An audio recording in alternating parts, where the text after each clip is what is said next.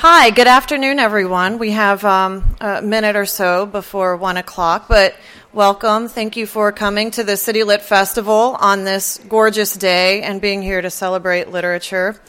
We have two very talented authors here for you today. They have works of short fiction that they will be reading from.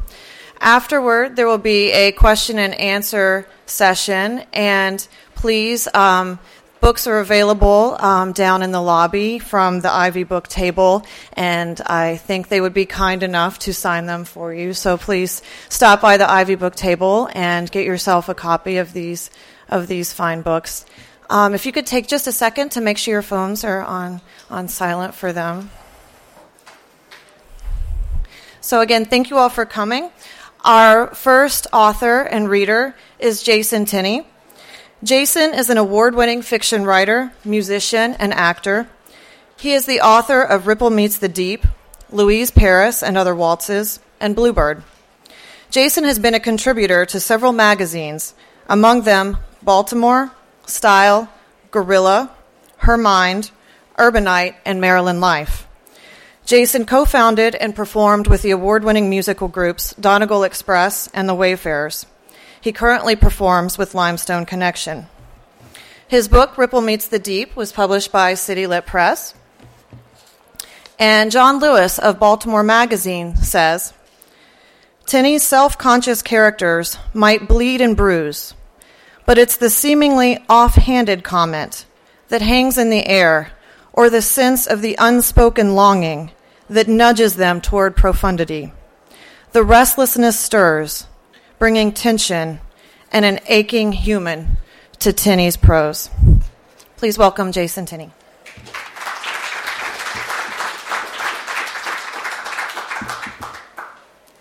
Thanks, Holly. Full disclosure, City Lit Press is a part of the City Lit Festival, so I had an in getting here today. And I perform with Holly Morris Ellington in Limestone Connection, so it's all a shell game. It's all rigged. So, I'm very happy to be here. I'm glad that today happened. I don't even want to talk about anything that's been happening in Baltimore City, but I'm glad that the powers that be allowed this festival to happen. It's a very important festival.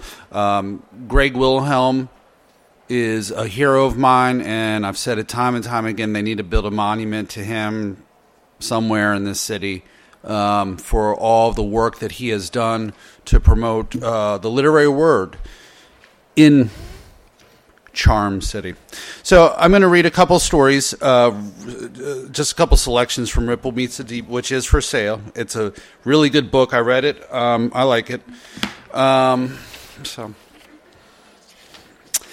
The story, the book is set up, there's 20 stories, and 10 of them deal with a traveling musician in upstate New York. And I'm going to read a very short one of those, and then the rest of them, the other 10 are more traditional short stories. So, and it's a pleasure to be here with Lucas.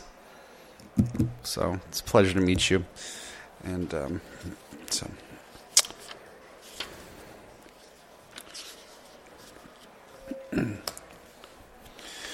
This is called Make Me a Pallet Down on Your Floor. A purple surgical glove half full of melted ice covers my right eye as we pull into the parking lot of the La Quinta Inn and Suites. Coy, the lap steel player, is driving. He's a good-looking 6'2" stud and has no problem with the ladies. Doesn't say much. Smiles a lot. Hence his nickname, Coy. Come to think of it, I don't even really know his real name. I just know him as Coy. You gonna be okay, he asks. Yep, thanks for the lift. Tina, the fiddle player, missed my retina by half an inch. Her bow plowed into my eye socket in the middle of a red-hot rendition of Johnny Cash's Folsom Prison Blues. The blow knocked the harmonica right out of my mouth as I was about to break from the gate and solo on the caboose of, well, I know I had it coming. I know I can't be free. But those people keep a moving, and that's what tortures me. Moments after the deal went down, a woman stood at the foot of the tiny stage at Kitty Hoyne's pub in Syracuse, holding a purple surgical glove filled with ice, swooped in like an angel. Must be a nurse. Shift over, thirsty for a late-night drink. Glove had to be in her purse. I sat out the last song, looked pretty damn silly wandering around the bar with a purple surgical glove over my eye, looking for that woman just to thank her, but she was gone. Wasn't it God who made honky-tonk angels? This next piece is today's Derby Day. I don't know if there's any horse racing fans here, but today is Derby Day in Kentucky, which is several miles to the west. A couple weeks, Preakness. And this has to deal with some of my favorite subjects, which include bourbon, horses, and January Jones. This is called January. And this is set in a bar during Christmas time, and hopefully the story will speak for itself. Look at the size of that boar, a woman shouted. A group in the middle of the bar was watching CNN. Breaking news, a wild boar was terrorizing a Southern California subdivision. Animal control and police officers with rifles had cornered the boar by a swimming pool. They moved in and literally hog-tied the beast. They must have sedated that son of a bitch, said a man sipping a pint of Guinness. Of course they sedated, the bartender said over her shoulder as she delivered Sam's bourbon. Boar that size wouldn't put up with that, the man said. Well, that's why they're called boars, the bartender said, laughing. As the conversation moved from boars to turf war in the swamps of Florida between alligators and invasive pythons and whether or not animals were going crazy or just going animal, a group of young professionals with Christmas presents gathered at two round tables. The women, three of them, were all put together, but the four men were dressed down in khakis, button-down shirts with loosened ties and fleece zip-ups. They went to the bar and inundated the bartender with drink orders, beers, gin and tonics, tequila and fruity exotic shots that required lots of vodka, drinks specifically designed for getting drunk. Sam focused on a striking tall blonde. She removed her red velvet jacket to reveal a pleated charcoal miniskirt and tight black turtleneck sweater, which amplified her breasts. January Jones. Sam hadn't noticed the man sit down next to him. Excuse me? That woman you're looking at, she looks like January Jones, the man said, not looking up from his newspaper. He was a large man. Everything about him was large. His voice, his girth, even his gray suit seemed large for such a large man. With his palm, he pulled back his thinning gray hair, exposing a deep widow's peak. He shook his Baltimore sun and expanded it full length, high above his brows. His eyes scanned left to right, moving down vertically, giving each article a quick glance before advancing to the top of the next page. He breathed heavy, sighed and snorted. Sweat rose on his forehead, and sometimes he panted. He readjusted his body upon the stool, trying to find the most comfortable position. Occasionally he wiggled in his suit and pulled at his shirt collar. He'd cough, phlegm swimming in his throat for a moment until he could reach for a napkin, wipe his mouth, then manage to lean up and over to throw it in a trash can behind the bar. The man had not ordered a drink, but a Miller Lite was delivered to him. He took a quick sip and said thanks, not looking up from his paper. Who is January Jones? Sam said. Actress, the man said. She's on that TV show Mad Men. Never seen it, Sam said. He finished his bourbon and continued to stare at the blonde, who politely smiled at a male co-worker who was attempting to engage her in a conversation. She's into sharks, the man said. That's her cause, protecting sharks. He folded the paper and laid it down on the bar, giving his full attention to the sports section. The bartender came by and asked Sam if he wanted another Woodford Reserve. Yes, please, thank you. The man looked up from the paper. Derby bourbon. What's that? Woodford. Bourbon of the Kentucky Derby. Oh, I didn't know that, Sam said. My family used to be in the horse racing business. My daddy trained and bred thoroughbreds. Maple Run Farm in the Worthington Valley, not far from here, up the road from Sagamore, where Native Dancer is buried. Native Dancer? Magnificent horse. A lot of great thoroughbreds trace their bloodlines back to Native Dancer. Sam offered the only thing he knew about horse racing. I've been to Preakness a few times. Cheeseburger arrived in front of the man without him ordering Preakness, he said. Circus, half the people there don't even know a horse race is happening, just drinking and dressing up for a show. Drunken idiots running across tops of toilets in the infield. The man lifted his bun and dumped a side of jalapenos on the burger. Then he drenched it with ketchup. He cut the sandwich in half. Limestone, he said. Good for making horses' bones strong, and that bourbon you're drinking.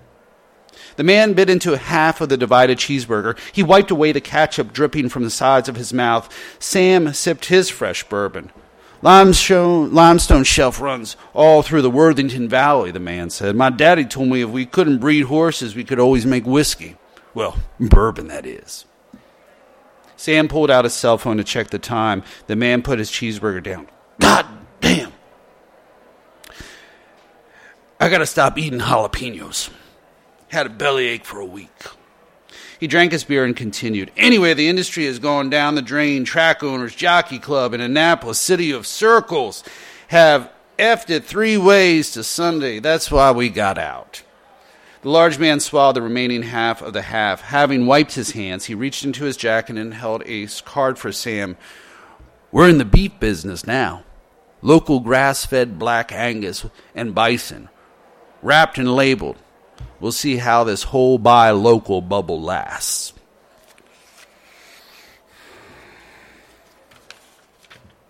The final piece. Everybody having a good time? I don't know. It's nice out there. It feels warm.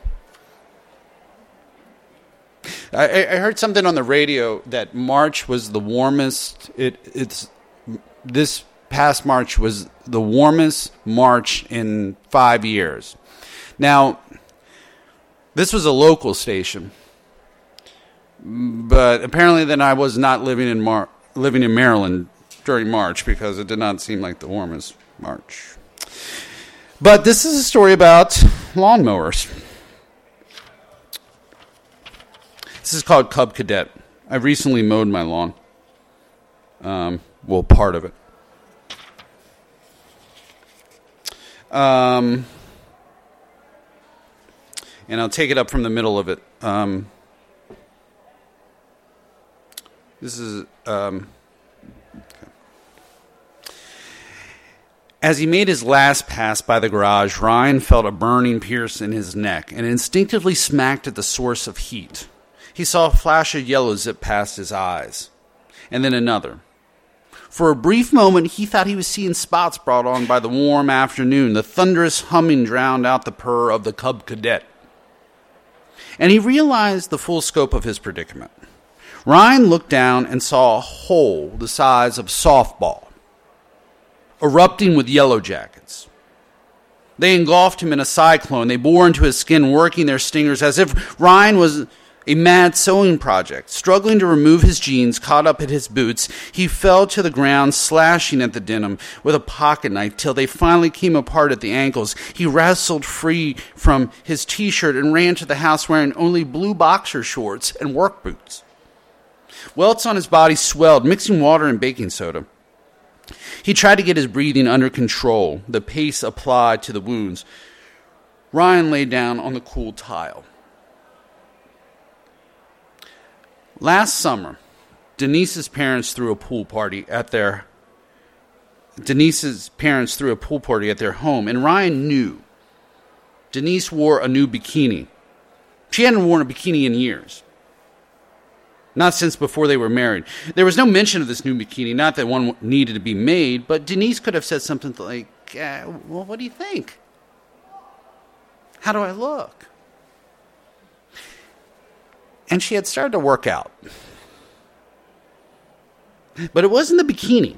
or her newly sculptured body that unnerved him as much as it was the way he felt when he looked at her, a feeling of talons reaching down into his stomach and clawing at his guts. Standing on the deck, sipping a Coke, Ryan looked across the pool at his wife. She lay there, oil glistening on her flat frying pan stomach, her skin turning bronze, her eyes shaded by black wraparound sunglasses. Her mother brought out fruit salad, while neighbors, grasping cocktail glasses in the shape of pineapples, walked in and out of the air-conditioned kitchen, leaving the sliding door open. Denise's father and her brother talked aimlessly about Terps football and Maryland's dismal chances of competing in the Big Ten. Bits of poorly packed hamburgers fell through the grill grate, disappearing into blue flames. Denise simply lay there, oblivious, baking in the sun a million miles away. When they got home that evening, Denise told Ryan she wanted to go for a walk around Color Lake by herself. When she returned, he said, "You look beautiful in that bikini." "Thank you," she said, in a voice that a stranger might acknowledge a compliment from another stranger. Thanks.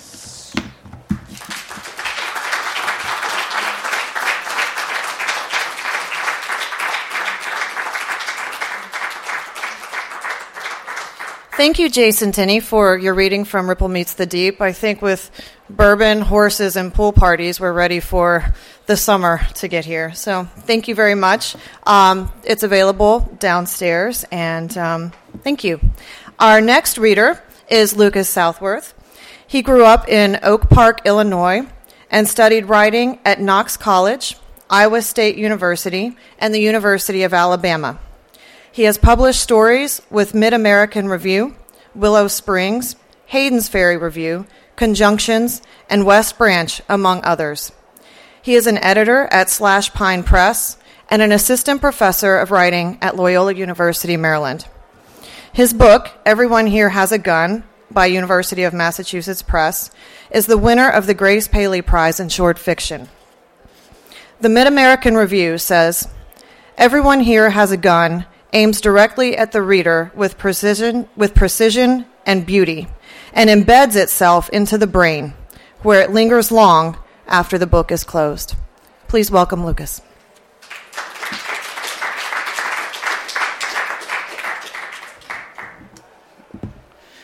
Thanks, everyone. It's an honor to read with Jason, and Holly, thank you so much for the introduction, and thanks to CityLit for inviting me. I'm fairly new to Baltimore, and it's great to keep meeting writers in this city. And then I also want to say that it's also an honor to read under a portrait of Edgar Allan Poe, who's always been one of my favorite authors. It is up there with the time I got to read under a portrait of Abraham Lincoln. So I'm going to read a story that's a connection of very small flashes.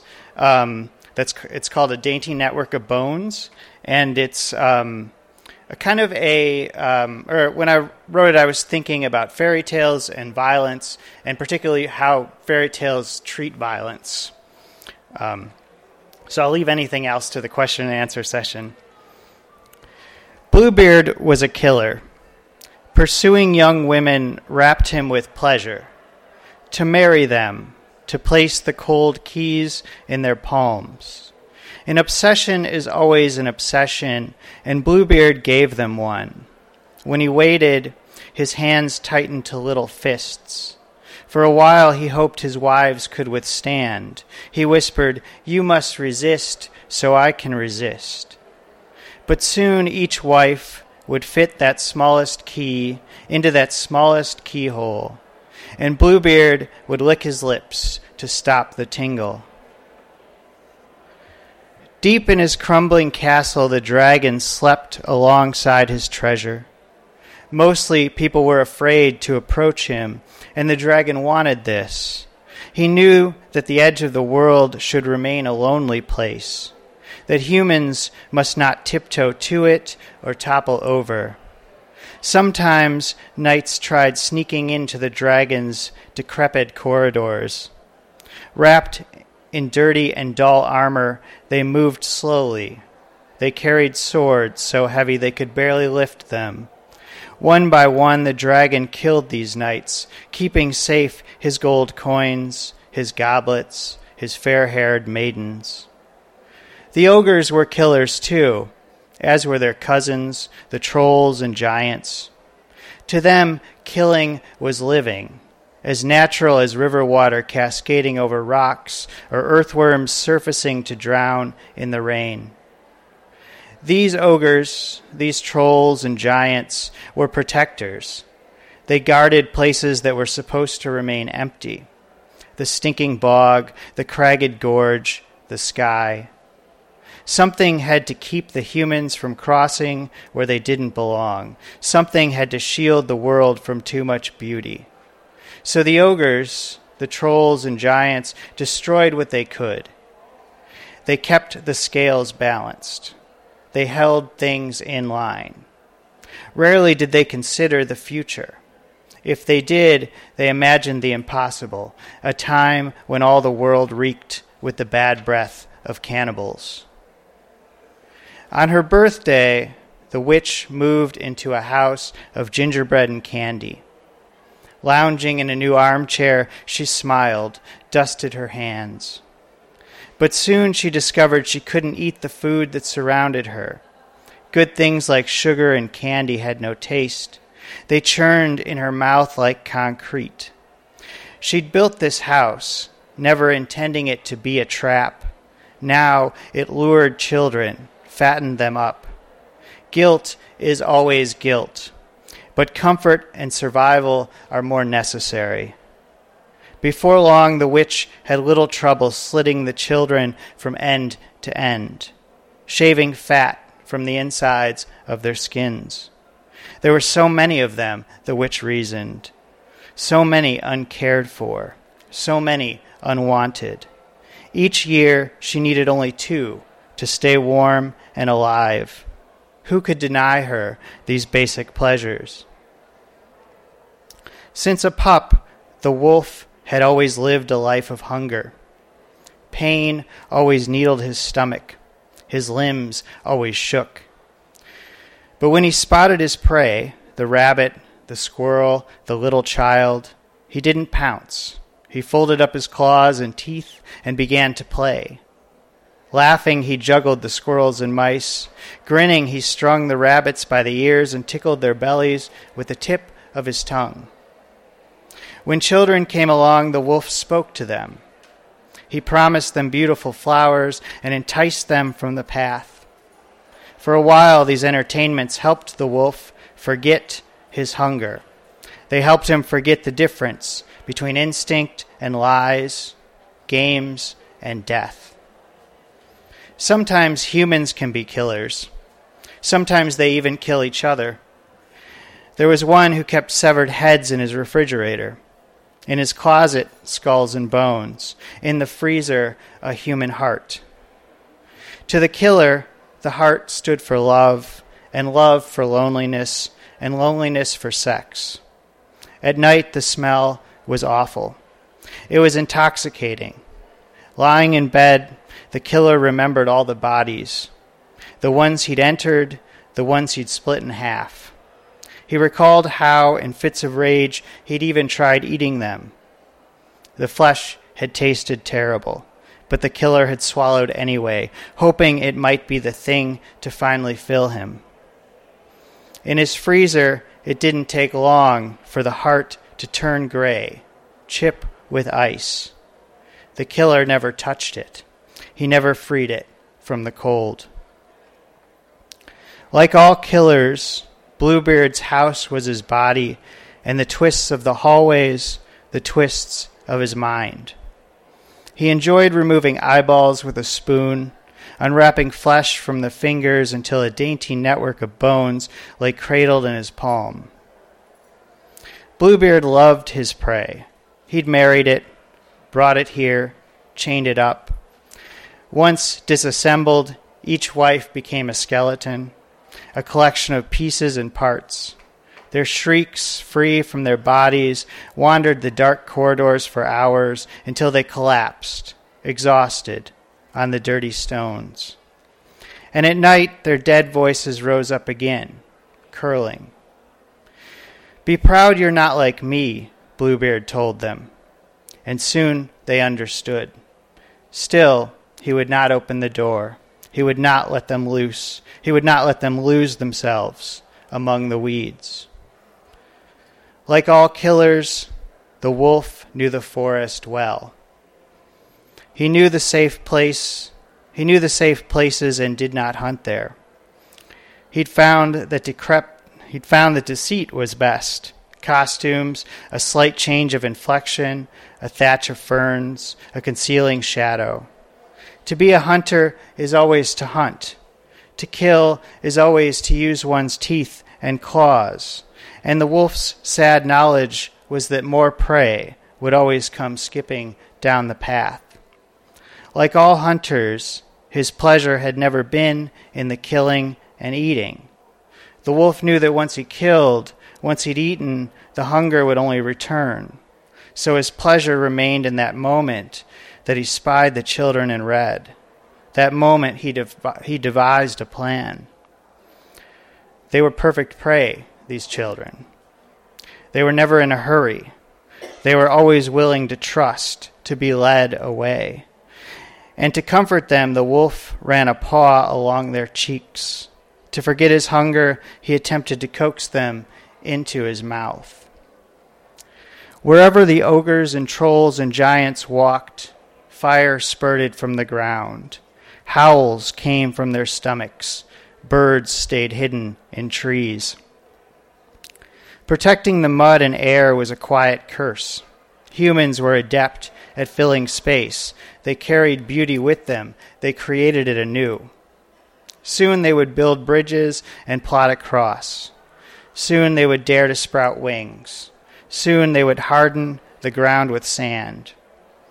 So the ogres and trolls and giants killed quickly, a rock to the skull, a slash of the axe, a snap of the neck. Separated from the safety of their cities, the humans were small and weak. They begged for mercy. Each day after the killing was finished, the ogres and trolls and giants scattered back to the ugly dark, leaving the bodies behind, bleeding in the sun. At the edge of the world, the scorched bodies of knights lay about the floor. In the corners, piles of bones, cleaned by rats and mice, climbed up the walls. It was cold, and the dragon shivered. He spouted a bit of fire to warm the room. Outside, the wind hurtled itself against the faces of the cliffs. He knew these knights had been determined once. Once they'd been a part of their own valiant stories. They'd heard tales of those who'd managed to kill the dragon. They'd believed them. They'd tried to write one themselves. Ambitions are always ambitions, and they will always stretch too far. As long as there is a dragon, humans will always seek to kill him.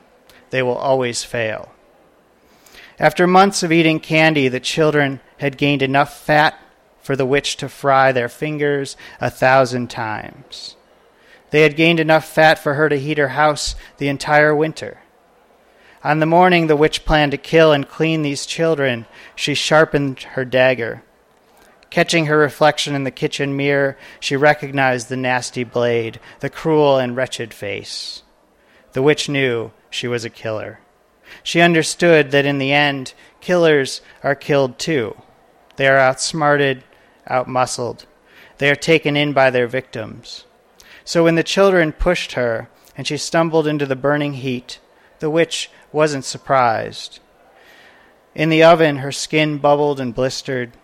Around her, gumdrops sizzled, sugar browned and charred, gingerbread walls, once so sturdy, folded in on themselves. The witch didn't cry or complain. She knew that living was a pleasure. She knew how easily it would end. And then there's the human killer, the killer of humans. Nothing is valiant about the end of his story, yet we tell it. A victim abducted, drugged, tied up, somehow managed to slip away. Free from the apartment, the victim ran barefoot across the street. Blood flowed down his face. Blood flowed down the insides of his thighs. He didn't notice the bruises until the police stopped him. He didn't notice he couldn't speak until they started asking him questions. Under the street lamp, the victim stood dumb, marveling at the loveliness of his own hands. He finally led the police to the bodies of those who had not escaped, and they found the decaying parts, cooled in the fridge, swimming in vats of acid and oil. Years passed before the human killer was murdered in prison. But as he died, he remembered the gray heart in his freezer and how he'd once considered opening his own chest, shoving the dead thing inside. Things are often simple. Sometimes they are not.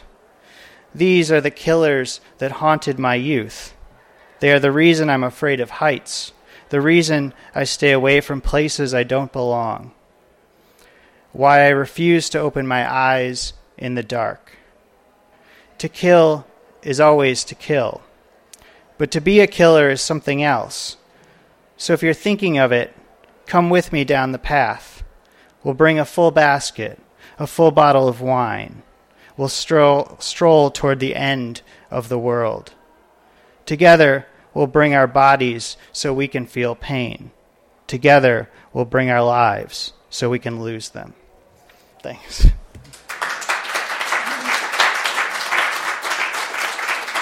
Stay up here? Yeah.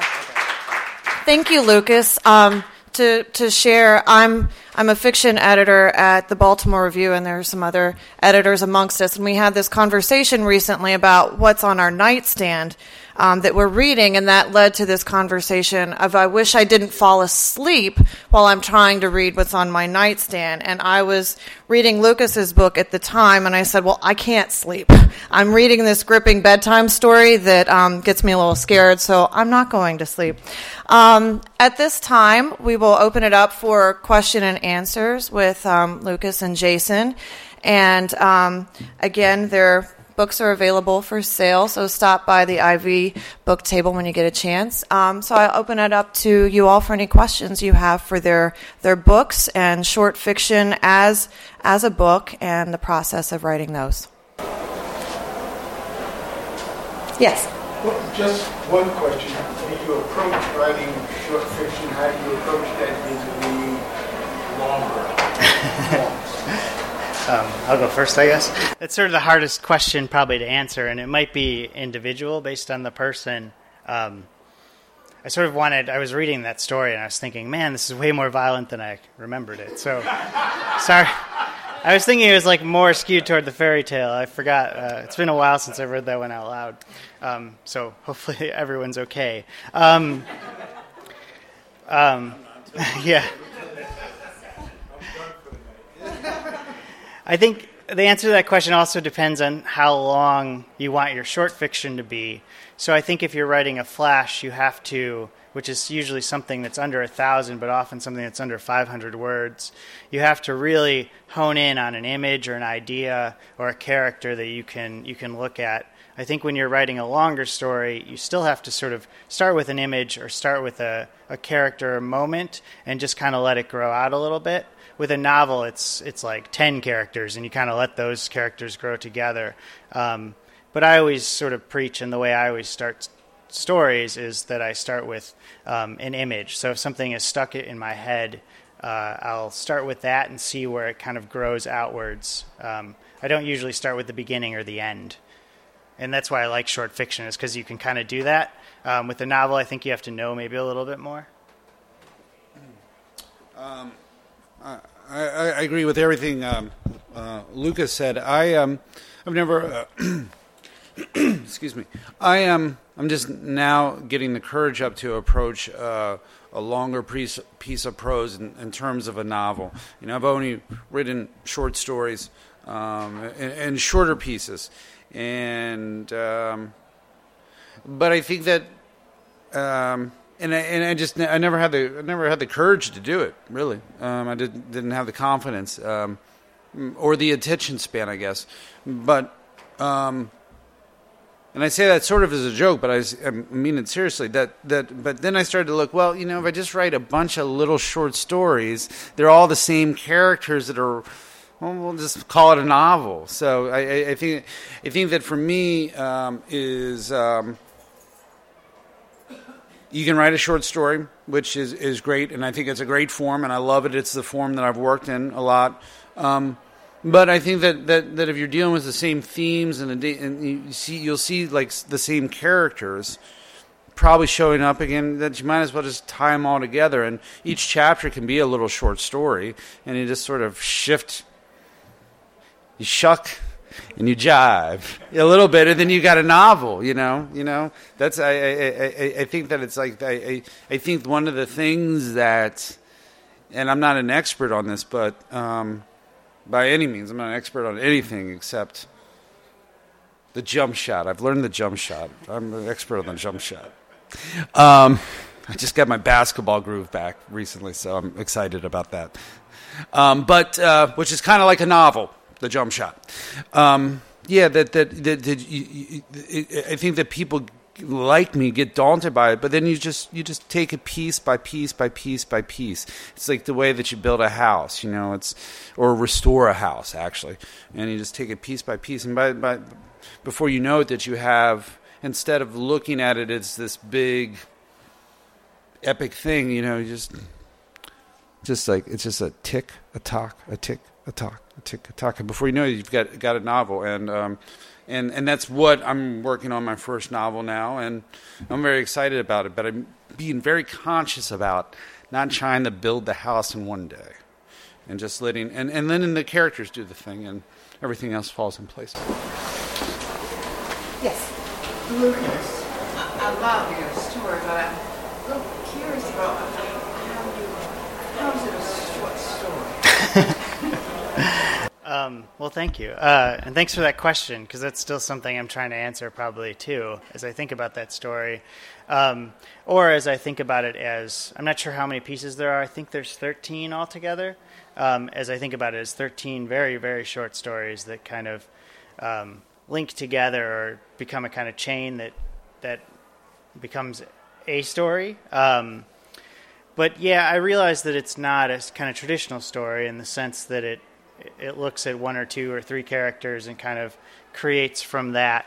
I think it's a story that's more based on probably theme or idea, that hopefully by the end of these short pieces, it feels like there's been a resolution anyway, that you've sort of gone on the same kind of ride, I guess, that you would on a traditional short story, and when you get to the end, you feel the same kind of feeling of the ending that you would when you get to the end of this story. So maybe that's the answer to the question, just kind of that it feels like it's been resolved, and therefore it feels like there's been movement, and therefore maybe it's a story.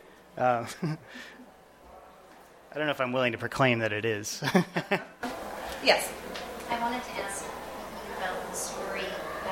Both of you sort of mentioned this idea of starting with an image, and I'm wondering if you set out to include, Blackbeard and Hansel and Gretel, or did you think, I'll start here, and then it sort of took you a different, Yeah, with that story, I did start with the second Bluebeard section. The image that started that story was the hallways replicating the mind of the person. And I was thinking a lot. I was reading Devil in a White City, which probably everyone has read now. And I was thinking about that weird house. It's been a while since I've read it, so I might get the details wrong. But I was thinking about that weird house that he had constructed that was almost like its own kind of weird prison, but also its own weird reflection of who Holmes was. And so I started with that, and then I started thinking, well, maybe I can look at or inspect or investigate what some of the other characters maybe are doing, and then I jumped to the dragon. I can't remember who came next, but the dragon and then the witch, and then I started thinking, like, how can these fit together to create that kind of feeling of resolution that I was hopefully going for. Thank you. And on a follow-up question of that, Jason, when you sat down to put these stories together, did you have a theme in mind first, or did it sort of evolve as you were putting the stories together? Well, as I mentioned before, there's 20 stories in this, and they alternate between this first-person, present tense character that's a La Quinta Inn with the more third-person past tense. But I specifically when I was putting the book together, I actually kind of had a novelistic kind of idea in it that I wanted all the stories to be connected in some way. I just didn't want a collection of 20 stories that didn't. I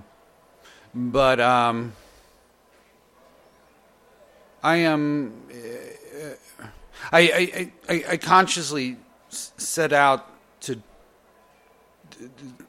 They're individual stories, but I knew that there was going to be some kind of like through line. And back to your question about an image. I mean, the music stuff. I played in a band, and so a lot of the stuff is this book could push comes to shove, somebody could say this book is really nonfiction. So because a lot of all that stuff. Like I did get poked in the eye with a fiddle bow. I mean, and there was no way that I was not going to write about it because that's great. That doesn't happen every day. No, but so yes, I poached it. I poached that material, and so for me, it's not. To me, it always seems like it's. Not so much an image, it's a character and it's a moment. Those are the two things that are my jumping off points. And will seem to be consistently, as you have a character, you throw he or she in a predicament, and hopefully the catalyst is like a fiddle bow in the eye, or running over a hole full of yellow jackets. Which also happened. I'm getting choked up thinking about the yellow jackets. But anyway, so did that answer the question? Okay. Another question? I wanted to say, too, that I think, in a way, we're talking about the same thing. We're just sort of using different starting points, right? So, like, I use maybe image, Jason uses character, but sort of, or moment, I think is a good one, too. But what we're really saying is, like, we're starting with something that has some kind of emotional depth to it, like something that we feel that we want to explore. So I just realized that. I don't know, maybe everyone knew it already. Who would ever think that at a literary festival that there would be, like, this conversation about words and who uses moment, who uses character, who uses image. I love this. This is great. I love this gig. Do either of you have anything else you want to add about your books? I don't think so. Okay, well, thank you, everyone, for coming. Both Everyone Here Has a Gun by Lucas Southworth and Ripple Meets the Deep by Jason Tinney are available at the Ivy Book Table. And I'll just give a small plug for the Baltimore Review. We're a small literary journal, and we have a table and great collections of works of short fiction and poetry and nonfiction. So thank you all for coming. Have a nice day.